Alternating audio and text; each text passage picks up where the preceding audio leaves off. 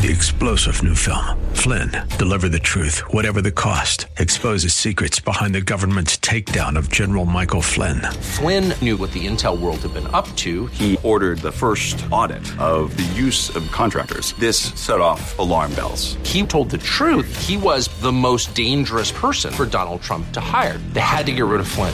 Flynn, deliver the truth, whatever the cost. Available now. Watch it today. Go to salemnow.com. salemnow.com.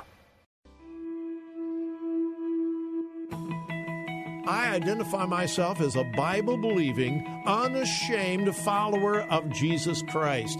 I believe the Bible, I follow Jesus, and I'm not ashamed to say so. The answer is not in the next election. The answer is not in Washington, D.C. The answer to America's problems is in the pulpit and the pews of America's churches. That's what we do here daily on Bob Burney Live. We listen, we think, and then we look at the Word of God, evaluate it, and develop our worldview from God's point of view. The views and opinions expressed are those of the participants and may not be the views or opinions of the staff, management, or advertisers of WRFD. Isn't it strange how that you take two pieces of material, you can take wood, you can take plastic, you can take anything, and you can put them in any configuration until you put them perpendicular to each other and make a cross. The Word of God. Read it. Obey it. That is the answer to America's problems. Call 1-877-BOB-LIVE. Bob Burney Live. Welcome to Bob Burney Live. It is a Friday. Can you believe it's Friday already? And my telephone number is 877-BOB-LIVE, 877-262-5483. Oh, my goodness, so much to talk about. So far today, I don't believe any more top secret documents have been found in Joe Biden's garage or bathroom or whatever. But the conspiracies are beginning. Yesterday, it was a congressman, and yesterday I said, I'm not going to give his name, but yeah, I need to. It was Hank Johnson. Hank Johnson, Democrat congressman, yesterday on the steps of the Capitol said they were probably planted there. You know, things can be, yeah, just to make Joe Biden look bad. These documents were planted there. Yeah, somebody got past Secret Service, got into the locked garage. It was careful not to scratch the paint on the Corvette. And planted documents, not only in the garage, but in the private library inside Joe Biden's home. Yeah. Well, if you recognize that name, Hank Johnson, I have said this so many times. How do some of these people get elected? I mean, Barbara Lee, how in the world did she get elected? And a whole bunch of others. I want as much as possible to respect people in leadership, whether they're Democrat or Republican, and I mean that sincerely. But there are few people in Congress who are as dumb as rocks. All right, Hank Johnson yesterday said, well, you know, and if you were listening yesterday, we were talking about blind loyalty. Happens on the right, happens on the left. Blind loyalty to Biden, blind loyalty to Trump. It's bad. Anyway, Hank Johnson said they were probably planted there. Do you remember Hank Johnson? Back in 2011, I didn't realize it had been that long ago, but back in 2011, during congressional hearings, and I don't honestly remember what the hearings were all about, but they were talking about the island of Guam. Now, do you remember? Yeah, the island of Guam. And in the questioning, Congressman Hank Johnson said, and I quote, "My fear is that the whole island will become so overly populated that it will tip over and capsize." Pull up the video. I mean, it's really easy to find. Just type in Guam tipping over or Guam capsizing, and the video will pop up. And look, some general was being questioned in Congress. I don't remember who it was, but look at the expression on his face when Congressman Hank Johnson says, "My fear is that the whole island will become so overly populated that it will flip over and capsize." Take a look at the face of the general. It is clear he is biting his lip, and he is saying in his mind, "Did I really hear that? Could anybody be that dumb, that ignorant?" And he says something like, Congressman, we're not really we're worried about that. And it was such a huge joke. And again, if you look at the video, it is clear that Congressman Hank Johnson was not kidding. He was not. Now, later on, when half the world was laughing at him, he's, I meant that as a joke. Yeah, take a look at the video and see if it was a joke. Well, that was Hank Johnson yesterday. Well, yesterday, saying those documents were planted. Today, it was Joy Behar on The View. Yeah, How quickly the liberal left screamed and yelled about conspiracies concerning Trump. And Joy Behar said, well, they were probably planted there. Yeah, right. All right, enough of that. Enough of that. If anything new comes up about the documents, I'll tell you. Good news for Christian colleges and universities. Yesterday, a federal district judge ruled that Christian colleges and universities that hold traditional views on sexuality and marriage can continue to receive federal funding through Title IX. This opinion was written by U.S. District Judge Ann Aiken of Oregon. By the way, she was appointed by Bill Clinton. It was in response to a lawsuit filed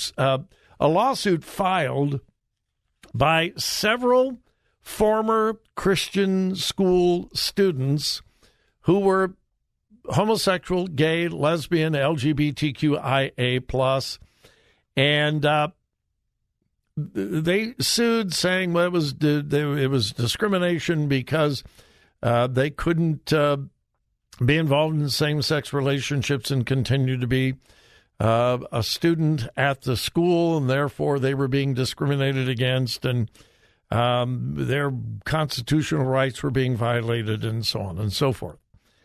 Well, the federal judge said no. Now, in fact, quote, plaintiffs provided no evidence and supply no allegations involving the above-listed factors for the court to consider and evaluate whether Congress was motivated in part by a discriminatory purpose when it enacted the religious exemption. And Title IX is about non-discrimination and so forth, but there is a religious exemption. And so these former students were suing about the religious exemption. Here is what really gets to me.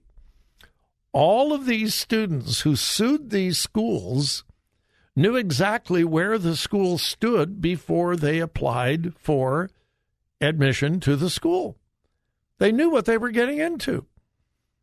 They had to sign a student handbook which strictly forbidded same-sex relationships, et cetera, et cetera, et cetera. So they knew. Nobody forced them to go to these Christian schools. Nobody held a gun to their head and said, you're going to go to a Christian school. Of their own free will, they chose to go to an educational institution that had traditional Christian views of marriage and sexuality. In fact, one of the lead plaintiffs, Elizabeth Hunter, was a student at Bob Jones University. She said school officials harassed her in part because of her sexual orientation. Quote, she took issue with the student handbook detailing behavioral rules that prohibit same-sex romantic relationships, saying the school created, quote, a scary, harsh environment for me. Then why did you go there? Hey, I went to Bob Jones. You have to sign the student handbook every single year. So this Elizabeth Hunter, whoever she is, signed the student handbook and said, I will not be involved in same-sex relationships. And then after she signed it, she violated it. And then can't believe that she was disciplined for violating the rules and regulations of the school that she voluntarily applied for. Other schools in the lawsuit, Bob Jones, Liberty University, Baylor, Oral Roberts, Azusa Pacific, Regent University, Cedarville University, Brigham Young, and others. A federal judge has said, hey, you can actually believe what you believe. Common sense, but good for them.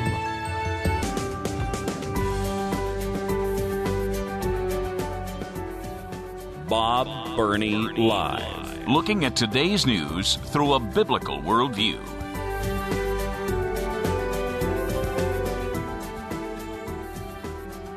Well, now this is fascinatingly sad. Can you say that? Fascinatingly sad? Who cares? It is fascinatingly sad. We have watched the implosion of our flight systems here in the United States. Southwest Airlines completely fell apart, completely imploded. And it was discovered that they were using way old, antiquated equipment that finally just completely failed. Now, most of the blame was put, probably rightfully so, on the leadership of Southwest Airlines. You knew how old the equipment was. You knew how old the software was. Why didn't you change it? Well, it was obviously a financial decision. But what about FAA rules and regulations? Don't you think that a good part of the responsibility is the federal government not requiring airlines to update essential equipment? I mean, talk about a fiasco, that whole Southwest thing. And, of course, it impacted the entire country. So, yes, Southwest executives, whoever was responsible, what about the FAA?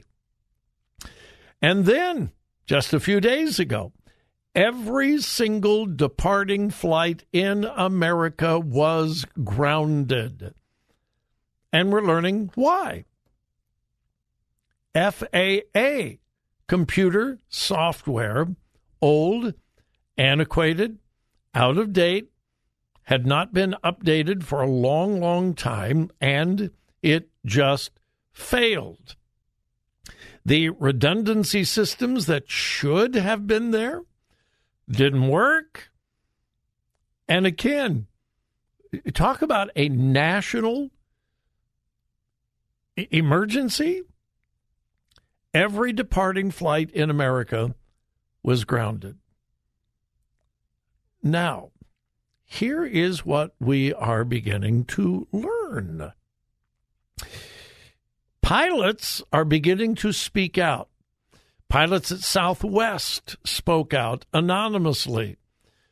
And they said, I've read numerous interviews, anonymous interviews with Southwest pilots who said, we've been telling them for years they needed to update the software. We've been pleading with them. They wouldn't do it.